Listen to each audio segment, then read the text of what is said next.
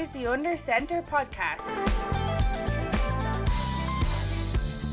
Hello and welcome to the Under Centre podcast. I'm your host, Darren Maher, and I'm joined, of course, by my two trusty co-hosts, Fionn Malloy, and Jake Woolhead. We are looking ahead to tonight's Thursday night football game.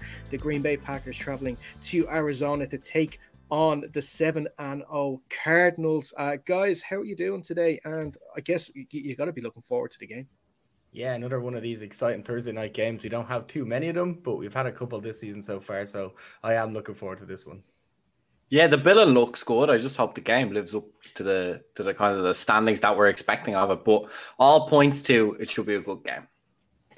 Definitely. And joining us here for the first part of today's show, we're delighted to be joined by Darren Urban, who covers the Arizona Cardinals. Darren, it's so great to have you on. How are you? I'm doing good. I appreciate you guys inviting me on. It's no problem at all. It's no problem at all. So the Cardinals are 7-0 after their 31-5 win over the Texans at the weekend. Life is pretty sweet if you're a Cardinals fan at the moment. Yeah, I mean, I don't think anybody could really complain if you're following the Cardinals at this point. They were obviously disappointed to not make the playoffs last year. The hope this year was that they could make the playoffs, and obviously the way they've started has completely changed the complexion of possibly what they could do this year. I mean, they're definitely a contender when it's all said and done. We'll have to see. There's a lot of games left, and of course in this league, health tends to be the biggest determining factor in terms of who's there at the end. But as of right now, the Cardinals certainly can't complain.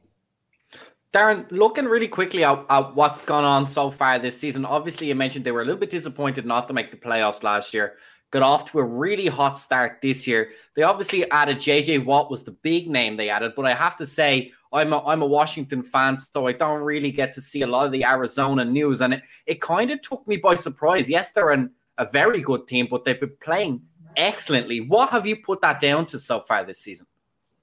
Well, I mean, there's a couple things to it. I mean, one, and you can't go any further really with any team without talking about quarterback play first.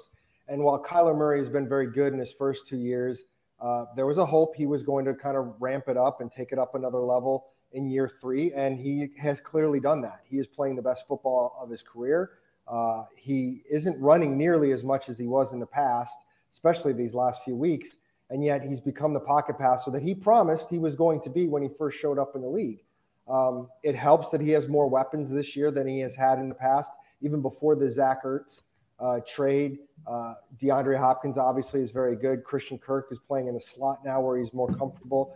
They added AJ Green, who some people wondered what he had left. Well, he's got a decent amount left, especially in this offense. And then they drafted Rondale Moore, who has been really good in terms of not only doing some of the things that they weren't able to do before, but adding an element for pre-snap and on-the-snap movement that wasn't maybe here in the offense previously with Cliff Kingsbury. So you add all that in with a solid running game with James Conner and Chase Edmonds. And I mean, it's just worked really well. And I haven't even talked about the defense, which is the top scoring defense in the league and is playing excellent all the way around beyond JJ Watt, beyond Chandler Jones, who's missed the last 2 games. There really doesn't feel like any weak spots. And the places that were supposed to be weak spots, like cornerback, haven't been. So, again, 7 games in, we got a long way to go, but they couldn't have asked for a better start than this one. Yeah, and Fionn, as Fionn mentioned, they've had a really good start to the year. At this point last year, they had a really good start too. They were 5-2 now at this stage, and they were about to go into their bye. But coming back from the bye, that's when sort of the wheels sort of fell off the cart a little bit, going 3-6 to end the year, like you said, to miss out on the playoffs. What do you feel has been different this year to make like the Cardinal team and the fans as well believe that this year is going to be different? Well, they started with some of the things that they did in the offseason in terms of adding players. It wasn't just the idea of adding talent, which obviously is what you're trying to do, but they were trying to add some leadership. That's why they wanted J.J. Watt. That's why they traded for Rodney Hudson. They needed an upgraded center, which Rodney Hudson is one of the better centers in the league, but it gives you a leadership in the locker room that maybe you didn't have at that position. They added Green, who's been around for a long time. And when you add that in with the fact that the guys that have been here, especially the quarterback, kind of figured out last year, man, we handled that poorly. We realized we kind of got ahead of ourselves. We thought we were good. And when things started falling apart, we weren't mentally in the place that we needed to be to kind of head that off. And they've done a great job with that this year. I know they haven't faced any loss adversity, but obviously they lost their coach for a week. They lost Chandler Jones for 2 games. They've had some moments there. Rodney Hudson's been hurt, and yet they've been able to overcome. And, it starts with the whole, well, we're only going to look one game at a time. And every single player and every single team says that all the time, even the bad ones. But they seem to have really embraced it and actually are pulling it off. So I'm not worried about them mentally falling apart. Now, to me, it's a question of, playing a good team on any given Sunday. You could lose that game, or again, injuries could come up and bite you. But I like where this team is mentally, and I think that's been a huge difference. Darren, I just wanted to ask, you mentioned there earlier that they added a lot of talent, and obviously one of the most recent acquisitions was Zach Ertz. I'm not quite sure what Dr. Cliff Frankenstein has done to revive the corpse of Zach Ertz, but he looks fantastic, and I think he came out with a quote there recently that he's never seen so much green on a field because there's so many other playmakers on the team. It just seems so crazy how he just went from kind of almost looked like he was nearly finished his career almost to a revival now. Do you think it's due to the play call and all the talent? The quarterback obviously is excellent. So, I think, first of all, it's only been one game for Zach Ertz, so we'll see how it goes. But I also think that AJ Green was talking about it a couple of weeks ago when he was speaking about himself or JJ Watt moving on to a different team after a long time. I mean, you can get stale in a place, and people can look at you a little bit differently after a while. If you're not performing, I mean, if you were a super high all-pro and you're not quite doing that anymore, you might be under a harsher spotlight in the team that you're on rather than a team you might go to where you still look like a really good player and they don't know, or they know that you were all-pro or whatever, but they don't hold you to that standard necessarily because they didn't see you doing that all the time. And I think with Zach Ertz, I mean, there was a lot of things that went into it in Philadelphia. They wanted to get younger at tight end. They drafted a tight end. That's a team in flux right now, trying to go through a rebuild. And I don't know how much of it is Zach Ertz not being that player anymore and how much of it is, I think it was just time for him to get a fresh start. Is he in his prime? No, just like J.J. Watt's not, just like A.J. Green's not. But that doesn't mean they can't be very good players. And in the offense that they have here with the other weapons, you're not expecting them to get 8 to 10 catches a game for 100 yards and 2 touchdowns. You don't need that from Zach Ertz. If he gives you 4 to 6 catches, 50 to 80 yards, and a touchdown here and there, that's going to do plenty for this offense. And that's a lower bar to hit, and yet it's super important for this team. It's hard to look good on that Eagles team. Me and Jake know from watching them over the seasons. No one really looks good on that Eagles team over the last 2-3 years. That's true. I think with the Zach Ertz acquisition, it sort of is it's definitely the Cardinals find themselves in that position in the win now position, because I guess, many people say the best time to win a Super Bowl is when your QB is on his rookie contract, because you can add those more expensive pieces around him to make obviously the team better. And with the NFC sort of being, sort of maybe taking a step back, obviously, Tampa is still a really good side. The Packers are a good side as well. Amongst the other teams, of course, the Rams in the same division are just there. We all have seen how good they are this year, but it's probably not to the level it has been the last couple of years. So there seems to be a big opportunity for someone, whether that be the Cardinals, to sort of take a stranglehold on it and definitely make it to the big game later this year. I mean, we'll see what happens. I don't think the Packers are playing at the level that they will eventually get to, because good teams like that with veteran quarterbacks tend to figure out later in the season, a lot of times that's when we got to get on the roll. And that's what the Cardinals need to make sure they do, is that they're playing good football at the end of December, not necessarily just now. But you still got the Buccaneers, which, I mean, that's a good team. And the Cowboys are pretty good this year. You've mentioned the Rams. the Packers. The NFC is very top heavy.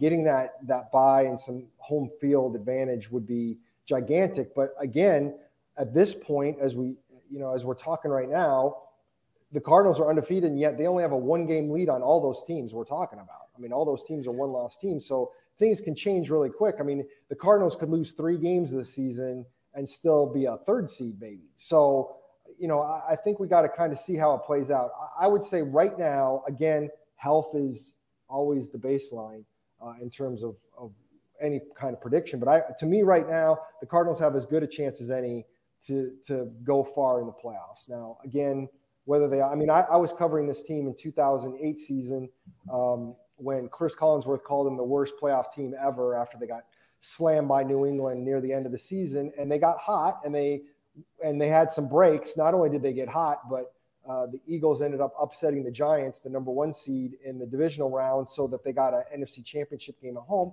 And the Cardinals found themselves in the Super Bowl with a 9-win team. So, things can get really out of sorts in the playoffs. You don't know what's going to happen. But like I said, I think this team has got a real good chance as constructed to go far. Yeah, and sort of I see certain similarities with this team and sort of maybe the 2016 team. I think it was the one that was where the All or Nothing documentary was focused on.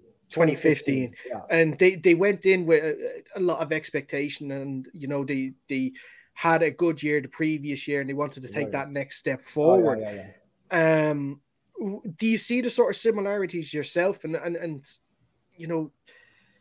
I guess we did mention how the NFC was good, but it is something that we can see that the Cardinals could sort of make that step again, or a similar step to what they hoped back in 2015.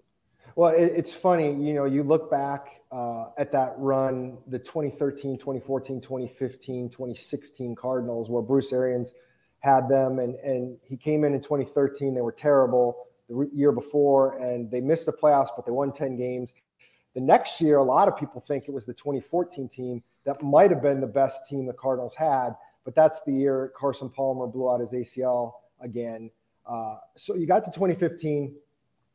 And again, that's a great example of kind of what I'm talking about. And maybe I'm a little gun shy because of it. I mean, 2015, for most of the year, the Panthers were unbelievable that year. And Cam Newton had one of the greatest years I've ever seen from a quarterback all the way around. So maybe the Panthers were always going to get to the Super Bowl that year. But I felt like the Cardinals were the best all-around team for most of that season. And then we got to week 15. They blew out the Eagles in Philadelphia, but Tyrann Mathieu blows out his knee at the end of the game. And in that game, Carson Palmer messed up his finger. And while he only missed like 1 snap officially, he was not the same quarterback after that. And so those are the kinds of things that I'm talking about when I'm saying, things can be going well, but can put it sideways. I mean, they barely won their playoff game against the Packers. They never had a chance against the Panthers in that really bad NFC Championship game. And you don't want that to happen. So again, is it the same kind of thing? It is, from the standpoint of I think this team is talented enough to go that far. But there's so many different variables that play into all this stuff. I'm not one to I can't go all the way there in my head yet because, again, we're not even halfway through the season. Darren, I just quickly wanted to ask you about one player, Byron Murphy. You mentioned that at one point we thought the cornerbacks were going to be a weak spot in this team, but he seems to be like a bright spot. And I think at the moment he's 3 interceptions and he's tied second for interceptions in the league. And obviously coming into this game, we just realized that Davante Adams is now going to be missing the game. So do you think that's going to, well, it's obviously going to help the Cardinals. Do you think it's going to help Byron Murphy because maybe he'll draw up a matchup with number 2 wide receiver, maybe Allen Lazard or something? I don't know how they're going to play it. I will say this. I think Byron Murphy, especially early on, and it's been you've noticed him a little less lately, and I don't know if teams are starting to be more careful about throwing his way. I mean, I thought Byron Murphy was playing as well as any cornerback in the league the early part of the season, and he's still playing very well, and he's absolutely blossomed into the guy that they were hoping he would be. And that cornerback group as a whole, with Byron Murphy and Robert Alford, who essentially hadn't played since 2017. He was banged up a lot of 2018, even though he played a lot, but he hadn't played the last 2 seasons.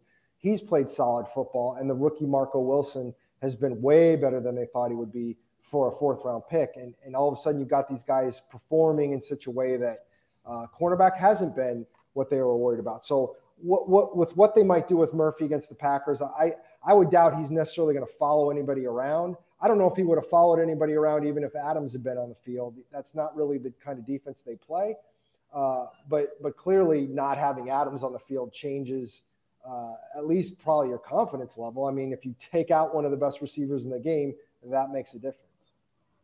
Sticking with the defense, and you were talking about guys who have taken a step up in the cornerback room. Another guy who's taken a step up, I feel, over the course of this year compared to last year is Isaiah Simmons. He really seems to have fit into his role. He's nearly got his total tackles from last season already, and we're not even halfway through this season yet. So how has he been fitting in? And he obviously got drafted, and he famously said he doesn't play any specific position, right?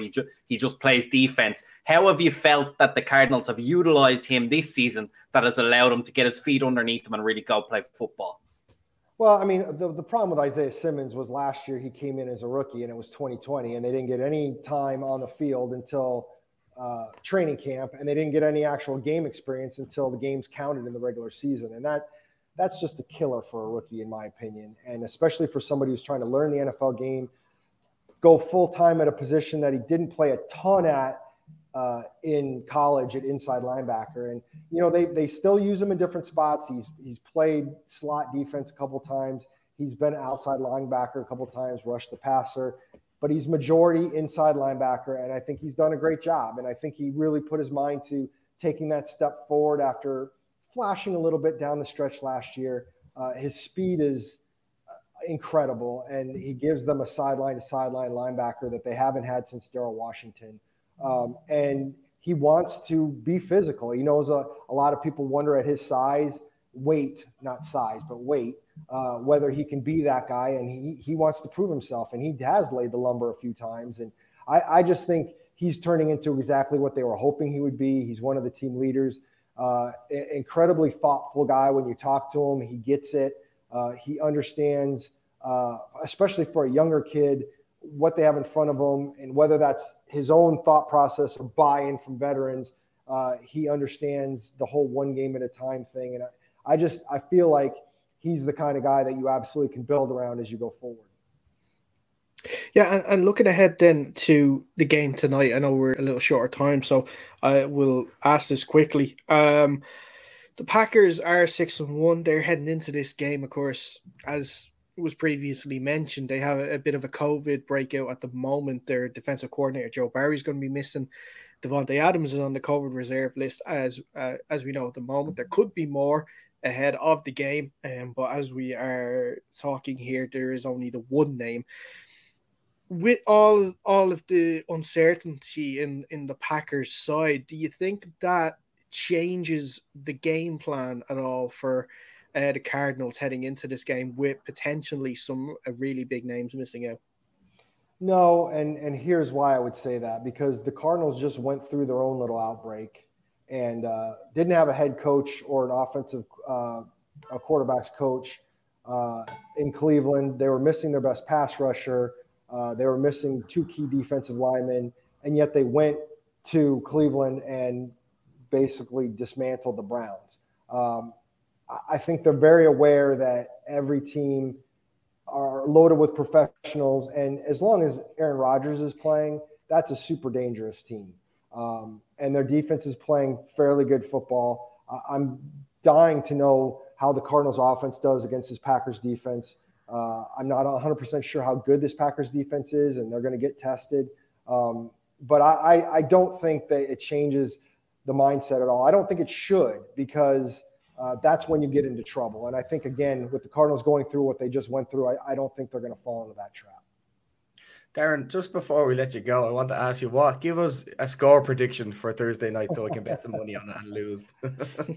You know what? I appreciate the offer. I tend to stay away from predicting scores, partly because I do not ever want to be the person that somebody says, well, he thought this was going to happen, and I put some money on it. So I'm going to politely sidestep that. I will say this, guys. I do think the Cardinals are the better team. So barring something crazy, in the pregame or whatever, and you never know with COVID anymore. I do think that the Cardinals at home are going to be good enough to win this game. I could be wrong, but I do think they're going to end up 8-0 for the first time in organizational history, which dates back to 1898. So it would be a pretty impressive feat.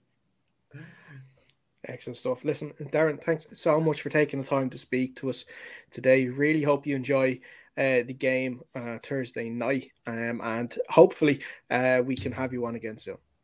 Thanks for inviting me, guys. Thanks, Darren. Cheers. We are going to take a quick break, but when we come back, we are going to be speaking about the Packers side of tonight's game.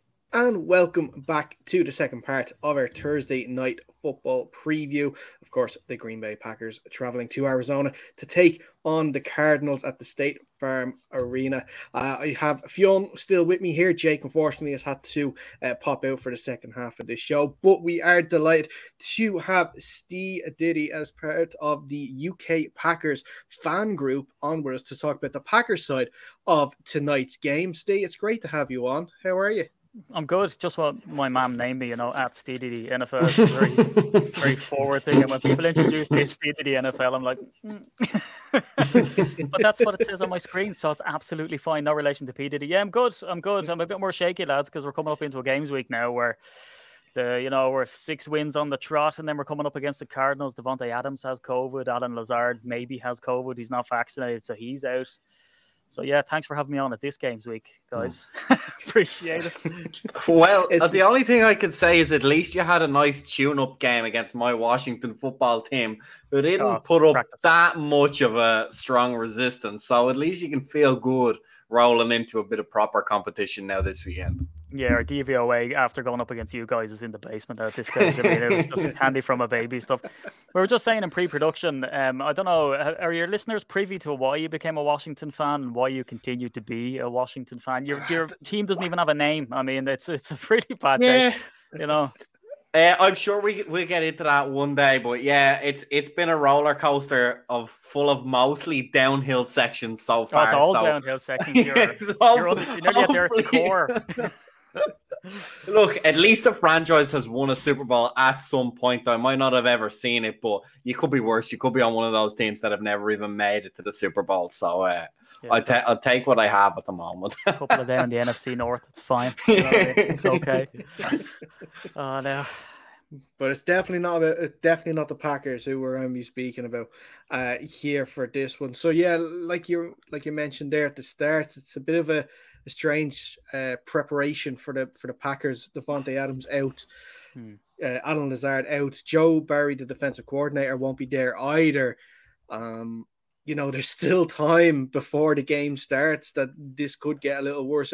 What are you hearing? Anything different in terms of, could that be the end of sort of people going on the COVID list before tomorrow's game, or is there still a bit of time for someone else to drop out?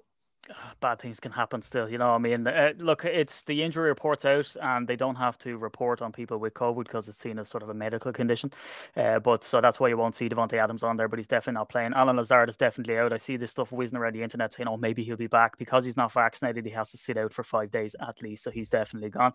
As you said, Joe Barry's out, and he's a guy who likes to be on the sideline as well. We had Mike Pettin before, who liked to be up in the box calling stuff down like sort of a defensive god, whereas that's not going to be the case now. So look, the thing is, it's funny, right? So I've just recorded my preview show for UK Packers, the UK Packers podcast, shameless plug. So I've done that, and it's amazing. As part of my prep when I go up, usually people have, like what you guys have, you have someone come on to discuss it who's sort of, knows the team inside and out, breeds this stuff. I like to just delve myself into the opposition's podcast, and lads, I'm telling you what, the Cardinals are really, really trying to put themselves off as the underdogs, which is hilarious because they're undefeated. Yes, they squeaked one by the Vikings because they won, because the Vikings missed a field goal and all that kind of stuff, which sets up a really intriguing matchup, because you have a game where the media at least are trying to set themselves up to be underdogs, because you know what they say, they go, well, the reigning MVP's coming to the stadium, and it's the historic Green Bay Packers, and you're kind of thinking, yeah, we weren't that historic when we had Mike McCarthy's final year. There wasn't a whole lot historically, apart from historically bad when it came to that. So yeah, it's a weird atmosphere, and the COVID thing kind of plays to our strengths in a weird way, because we still have the same team that's gone 6 on the trot. because of the Saints game in week 1, people are writing us off thinking, oh, they're going to falter at any stage. When you look at it, we're without Davante Adams, but we're 6-0 in games without Davante Adams. Now, I'm careful to say without Davante Adams, not in spite of Davante Adams being out, because he's the best receiver in the NFL. We're without Alan Lazard as well. So what this game does for me in a nutshell is with all of these stuff, because it's all doom and gloom how we started off, right? It's COVID and it's really bad stuff that can happen. The thing is, the Packers are going to be forced now to go to someone other than Davante Adams, and they've proven in the past that works. They're going to be without Joe Barry. It's not ideal. They're coming up against a Cardinals team who are flying high. They're undefeated. So the question really is what happens if the Packers start to hold up the way people don't expect them to? Because their defense has been decimated all season, lads. We don't have Z Smith. Preston Smith is now out. Jair Alexander's on IR. We're playing a guy, Douglas in there, who's only been in the building a wet week. We got Merciless, who was in the building for literally 15 minutes. He was at the vending machine, I think, and I said, quick, put the helmet on, we need to go in. So that's that's who we're dealing with here, and yet he showed up. So the thing is, you have a team set up who's gone 6 on the trot against a team who have got their best record since 1974. And I think that this could be a closer game than people expect. We're still the underdogs, which is brilliant because we've got nothing to lose. This is the one they want to chalk up to an L. So I mean, if anyone's willing to stay up tomorrow night at 1:20 a.m. in the morning, I mean, it'll be a good game if you can stay awake. It'll keep you awake, I think, anyway. Steve, is one of those key factors that you mentioned that you're going to have to rely on away from Davante Adams, is that going to be the running game in general? Of course, guys like Aaron Jones are stud running backs, but will we see the offense shift slightly more towards the ground game and maybe even A.J. Dillon get a little bit more involved than he maybe does on a week-to-week basis just to fill in maybe some of that offensive gaps? Yeah, look, Aaron Jones tied Christian McCaffrey's record when it came to touchdowns, right? We've Bobby Tonyan at tight end. He also tied Kelsey for touchdowns by a tight end in a season. We have massively fantastic caliber players here. So the thing is, and again, because we have Aaron Rodgers, there's this sort of misconception that it's a pass-first offense. Since Matt LaFleur got to town, and he's been one of the most winningest coaches now in Green Bay history. And to say that the Lombardi Trophy is named after Vince Lombardi, who is one of the most winningest coaches in Green Bay, that's saying something. This is a run-first offense, and that's where you see the Packers will struggle. So when we start getting passed all over, Matt LaFleur tends to abandon the run, but it's the run and the play action that sets up these highlight throws from Aaron Rodgers. So, I mean, you're dead right. It all runs through Aaron Rodgers, apparently, but it's not really. It's Aaron Jones, which is why it was amazing that they brought him back and people didn't expect it. I do a merch draw here, and I didn't even bother going near Aaron Jones stuff because I was thinking he'll be gone anyway. And when they brought him back, I was unbelievably delighted because he's so important to this offense, but because it's look at Coldplay. Can you name the drummer? You always look at Chris Martin, right? And the drummer could be the best drummer in the world, but no one realizes. And I think that's the way it kind of works with the Packers with Aaron Jones and Aaron Rodgers. He's unbelievable receiver. Some of the stuff he's able to do is incredible, and he's worked on his hands in recent years. A.J. Dillon doesn't get enough plaudits for his hand work. And that's because he never did it in college. So people just assumed he couldn't do it. So the Packers still have a really potent offense. If we get Marquez Valdes-Scantling back as well, he can rip the top off a defense as well. The problem that the Cardinals are going to face, and I'm speaking from an underdog perspective here, the problems the Cardinals are going to have to face is that they would have been expected to face Davante Adams, number one. And if you can kind of handle everybody else, that's grand. But make sure you shut down Davante Adams, because Aaron Rodgers himself comes out and says, this offense runs through Davante Adams. I will go to him first. If he's double, triple covered, might still go to him. But if he's quadruple covered, I might go to somebody else. And that's a known fact. And now the Cardinals have to go and face up with the trade of A.J. Dillon, with the trade of Aaron Jones. They have most of their success, in fact, off pre-snap motion and play action and the sort of end arounds. So now they can get as creative as they want now that they don't have Davante Adams, and the Cardinals are going to have to deal with that. They have the weapons to do it, but it's going to be a really interesting game from an offensive standpoint now from the Packers. Yeah, and you mentioned him briefly there, A.J. Dillon, the step up that he's made this season, especially to sort of give the Packers that dual running back threat that a lot of NFL teams are leaning towards now, with their offenses, especially since the success of the Browns last season and obviously this season too. He's one of those classic sort of, bulldozing running backs where it's almost impossible to take him off his feet to the ground. Yeah, he's huge. I mean, the guy, what do they call him? What do they call him now? Something to do with his legs anyway. Legzilla and all this type of stuff. You know, the Quad Father, Quadzilla. You know, they've all these names for him because he's massive. The thing is look, he got an increased role anyway by default with Jamal Williams going to the line. So he's always going to be in there because you need someone to take the heat off Aaron Jones, because Aaron Jones is a small guy, can find space, is patient. When he gets to that second level, he's very evasive. Whereas, as you say, AJ Dillon's that bruising third down back, fourth down back, because we all know the statistics now are leaning towards going to it on fourth down. So he's been great. I mean, look, people wrote him off as just exactly that. Bring him on third down, bring him on fourth and short, just stick him out there and he's fine. But I think they're realizing now that there's more to his game than that, and he does have better hands, which you can't game plan for. He hasn't really sparked out like he did in college. In college, he used to like carry 5 guys into the end zone and stuff. He hasn't got a chance, but on the odd flashes that we have seen him get to the next level, he's basically unstoppable once he picks up speed. But if you have a weapon, if you have a battering ram, you don't try race it around Mondello. You ram people's doors down with it, and that's exactly what they've been doing with him so far. But yeah, expect more from him as the season goes on. He seems fairly durable.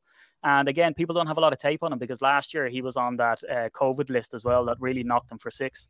So again, one to watch, but he got -2 fantasy points last week. Thank God I had him on the bench because he had 2 fumbles. So he needs to clear up that fumbling issue, and that's all I'll say there. Yeah, and looking at then the offense in general heading into the game, and I was looking at a few stats, and it's easy to say, obviously, the red zone is where the game is going to be won and lost. Like, everyone knows that. That's where it's going to be. But the interesting thing is Green Bay are 23rd on offense in the red zone.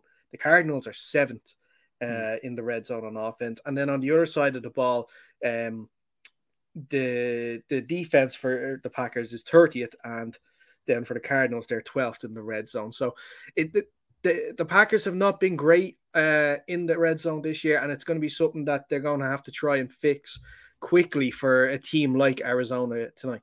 Yeah, I mean, the Packers historically struggle when it comes to running quarterbacks, and it's even harder when you can't see him.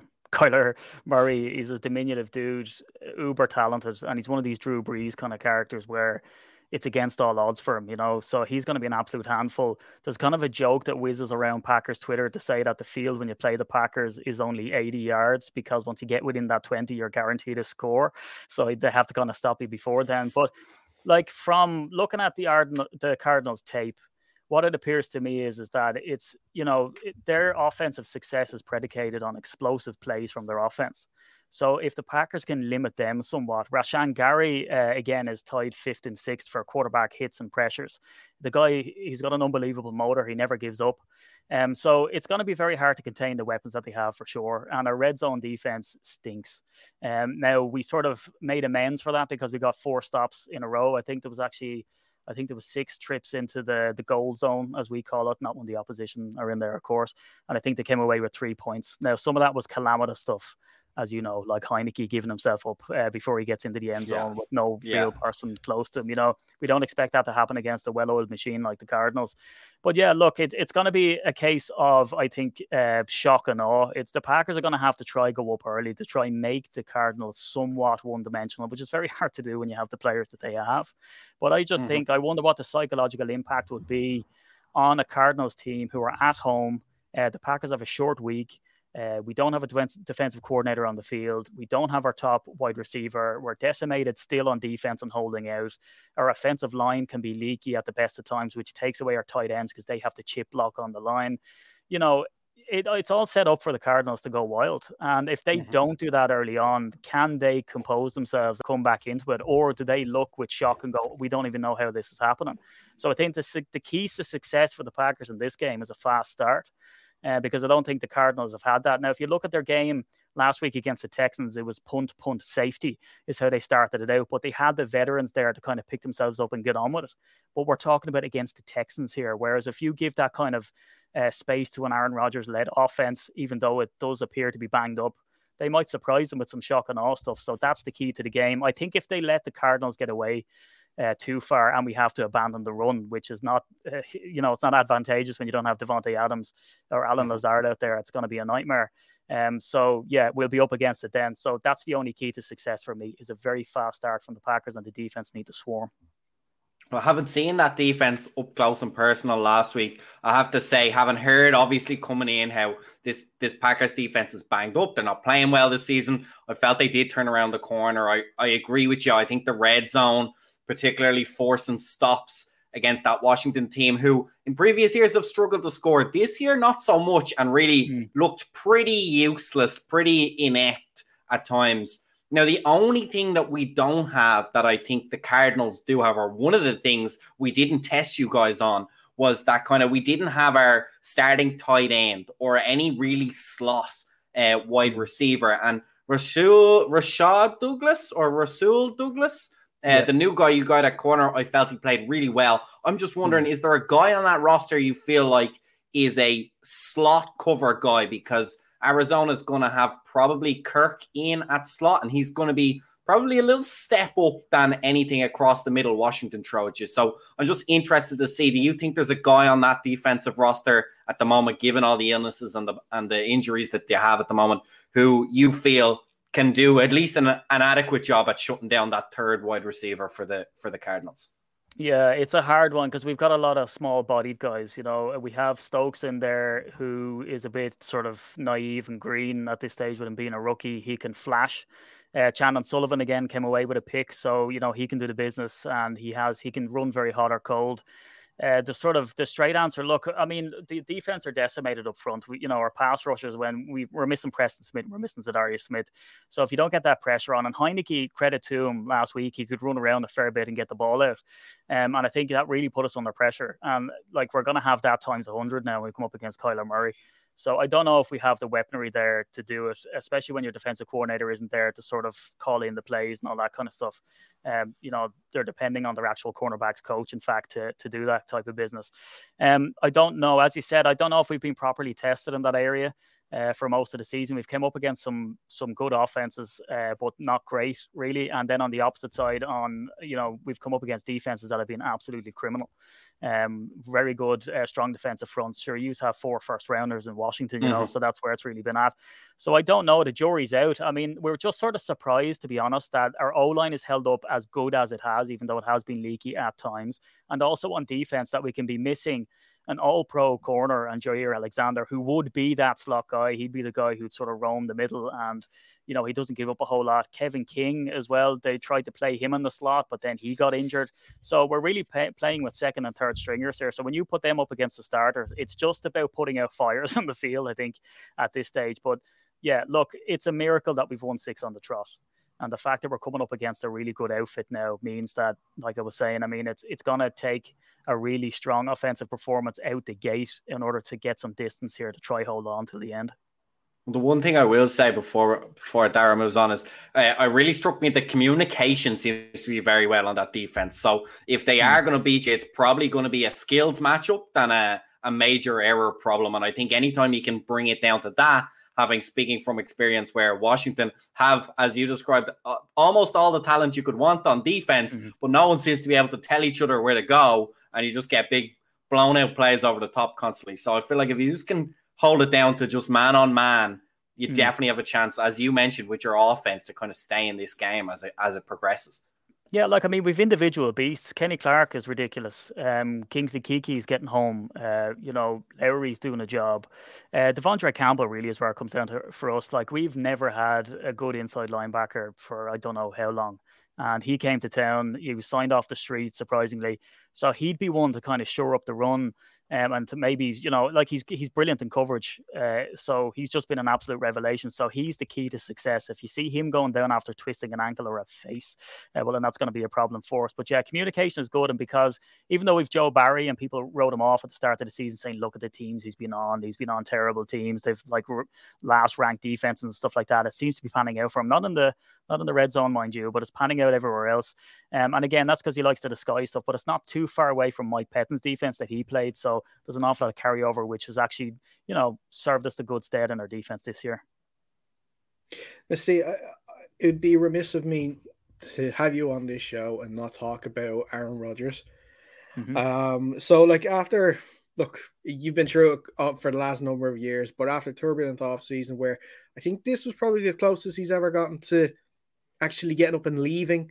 He stayed And the relationship between him and the front office seems to have gotten better. Whatever differences have been going on seems to have been cleared, at least for the time being. Are we actually looking at the possibility of him staying past this year? I don't know. Look, I mean, before, when the offseason was kicking around, first off, he could retire or come back. That was the only two options he ever had. So I think the national media like to drum up these stories that, they're going to trade him, whatever. They wouldn't. I mean, looking at his cap situation, it was basically impossible. We'd have to eat so much cap, and we're up against the cap as it is. So they did draft Jordan Love to be his replacement. And again, I hate saying this because it seems so far away now, but when they had the initial trouble, let's call it, with Aaron Rodgers, his play, and he talked about it on the Pat McAfee show, his good play is another, or his bad play is another person's like Pro Bowl career, their Pro Bowl sort of stats, which is true. But like Aaron Rodgers, I think Mark Murphy said that Ted Thompson called him a complicated fella recently, which set the cat amongst the pigeons as well. Look, he's a genius, right? He's one of the best ever played a game, stat-wise. People disagree in his leadership style, and who cares? It's usually the same detractors out there who do it.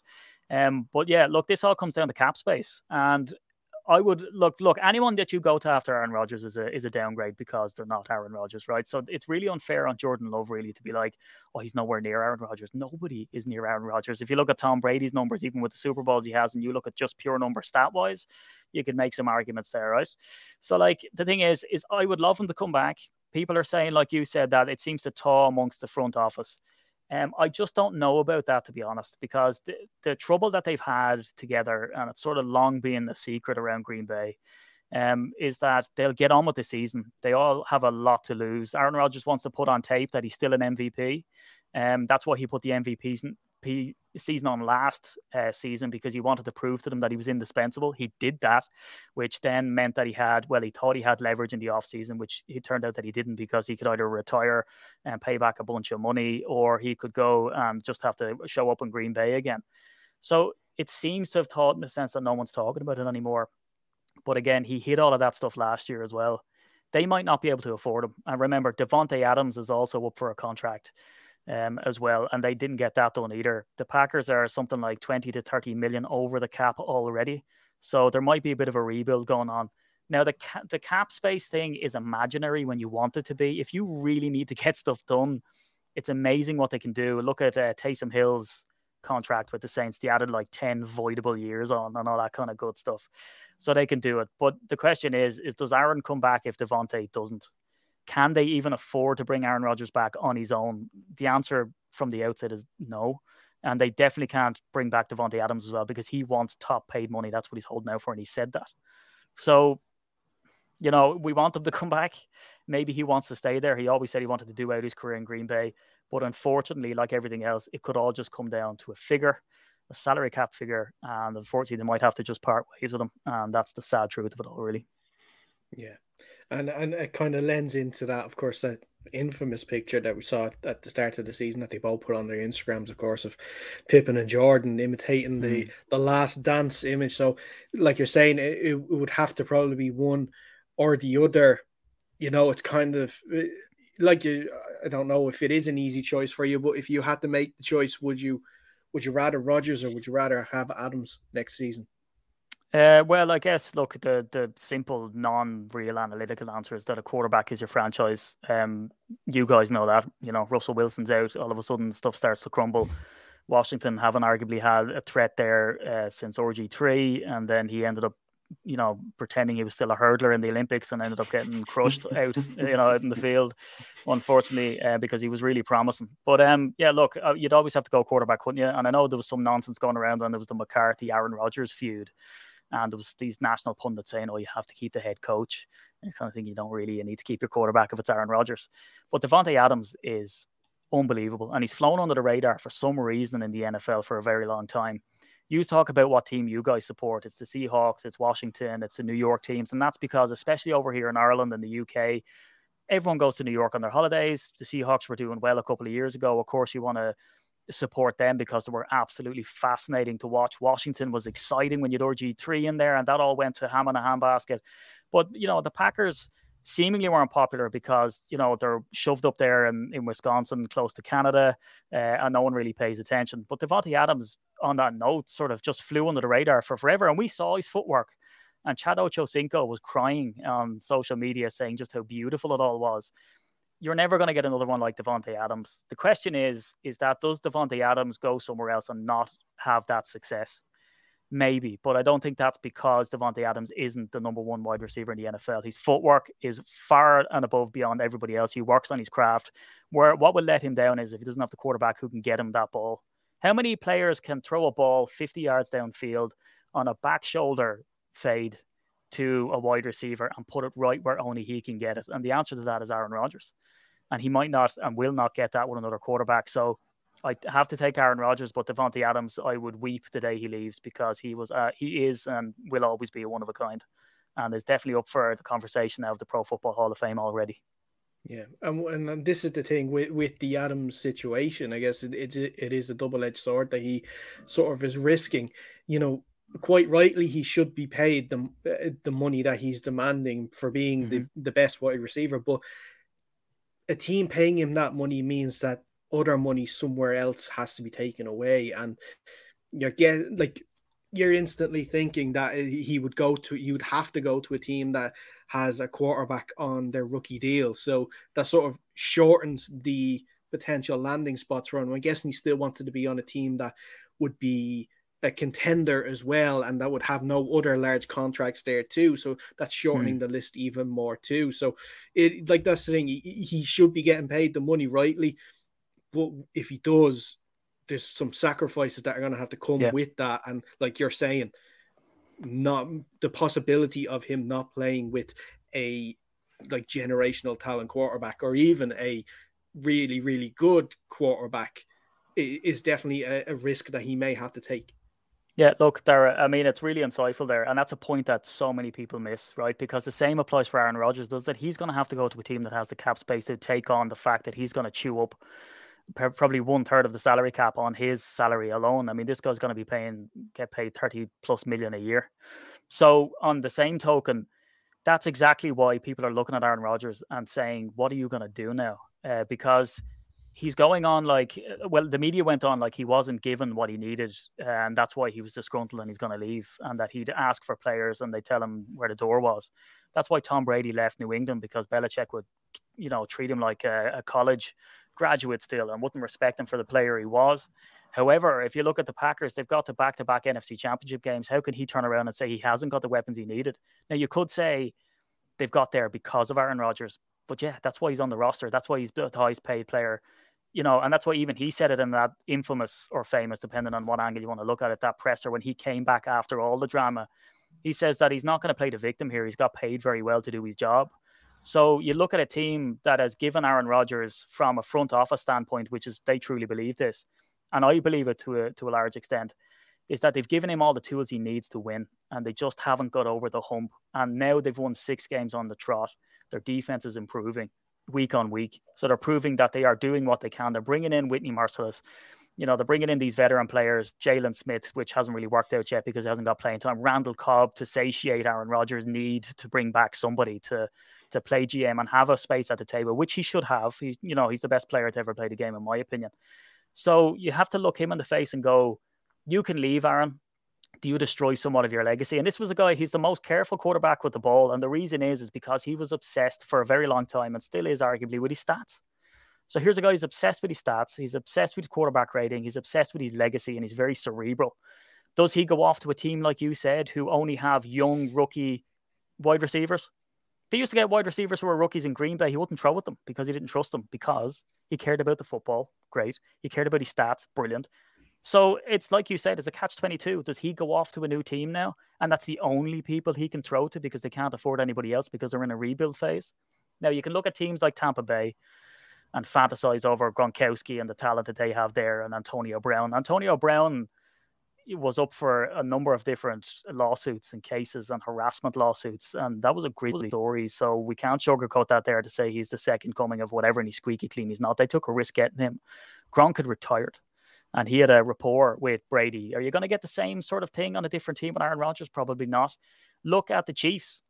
They paid Patrick Mahomes $500 million man. They got Tyreek Hill, Kelsey, Hunt. Name all the players that they have. Defense. Yeah, who's available? Yeah, Dominican Sue. Yeah, we'll get him. They got everybody. Now look where they're at. Patrick Mahomes got his neck bent back on his arse in that game that just went the weekend. I mean, I don't know how the guy still had his head screwed on. And then their defense can't stop anything. And now they're looking at, I see these hot takes out there that they're not going to make the playoffs. There's a price you pay for selling all out and getting a Madden-style roster. As you know, being a Seahawks fan, the Legion of Boom is the Legion of Doom, is the Legion of crap now because they just can't get it done. And that's just the sorry part of it. So not only did a franchise need to decide whether they want to go all in, Aaron Rodgers and Davante Adams need to decide where do they want to go to next, and is the grass always greener on the other side, or is the best chance that they have of winning a Super Bowl now? And I'll end with this, as I know I talk too much, but I'm Irish, so you lads are used to it, right? You look at Whitney Merciless and you look at Preston Smith. These are two players that I can pick off the top of my head for the Packers roster that took a massive pay cut. Whitney Merciless, not so much, but Preston Smith took a pay cut in the region of about $8 million. And he's still quite young, arguably. I think he's 31 or 32. You can correct me if I'm wrong. Actually, you should know from being in Washington, I guess. Springing the birthdays on you here. So the thing is he took an $8 million pay cut to come back. He was made drop into coverage, which completely turned his numbers to mulch, right? And it wasn't his fault, really, right? He took a massive pay cut. Whitney Merciless could have went to Kansas City. He could have went to Tennessee. He could have went to, I think, the Cowboys as well. He went to Green Bay because he said all he cares about at his age is trying to get a ring. He doesn't really care about the money anymore. These guys are multimillionaires 100 times over. Aaron Rodgers has generational wealth. That guy is great grandkids will never see a poor day as long as their great grandfather doesn't go and get down the boozer too much, right?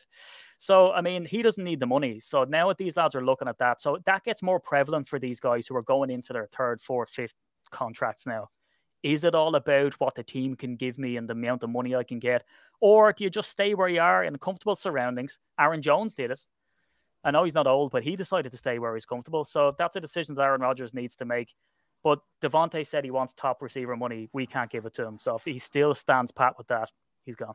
Right, and one more question, Steve, before we go. Of course, it's prediction. What do we think is going to happen this Thursday in the game? Will Aaron Rodgers be owning the Cardinals? Yeah, probably not. Look, and I'll try to keep this short. We don't do well when we go out west. It's on a short games week. We don't have a D coordinator. We don't have Davante Adams. We don't have Alan Lazard. Our defense was banged up anyway. We should not win this game. However, they wrote us off against the Seahawks in that NFC Championship game. We know what happened there. However, at the start, I don't think he's put a point on the board up till halftime. The Packers are well able because remember, we're only missing Davante Adams, and that's a very large sentence to say. But again, we've all the other tools there on offense, and we can score at will when we want it. Will we win? The bookies, if you're betting on it, do not bet on the Packers. But I've got my face is just there. So, and it says Packers underneath it. So I'm always going to go Packers all day long. So I think the Packers can actually pull this off because we're underdogs. We're going in with reckless abandon. And I think we can break the spirit of the Cardinals if we go up, and we can. But yeah, if you're actually putting down your kids' college fund, probably go for the Cardinals. Perfect. Listen, Steve, thanks so much for taking the time to speak to us today. Really appreciate it. Before we let you go, I know you mentioned it a little earlier on the show, but now's the time to plug your podcast right now. Sure, yeah. You can search UK Packers, UK and Irish Packers, or Green Bay Packers on any podcast app, and that will come up. And also we have a YouTube channel, which I usually just put up the raffles and stuff, and go to at UK Packers on any social media as well, and you'll find some quality Packers content, if I may say so. Excellent stuff. And again, thanks so much. It's been brilliant to speak to you. To be honest, we're normally used to speaking to American beat writers and stuff like that. It's great to talk to another Irish person that is as passionate about football as Paddy we are Packer. now. Paddy Packer, and we won't hold it against you too much that you are a Packers fan. But look, it's been great speaking 6-1, baby. I'll see your 6-1, and I'll try and match it with my 2-5. Yeah, here you go. Nice. But look, no, it's been great. We hope to have you on again, hopefully later on in the season, if you are willing. Yep, absolutely. Anytime. Brilliant. And that's the end of the preview tonight, guys. If you are staying up to watch the game, we hope you enjoy it. Stay tuned to our YouTube channel, just Under Center Podcast on YouTube, where you'll find our betting show, where we'll try and come up with some bets to help you win a bit of money for week 8 of the regular season. Fiona, as always, thank you. Thank you. And until next time, stay safe, and we'll see you soon.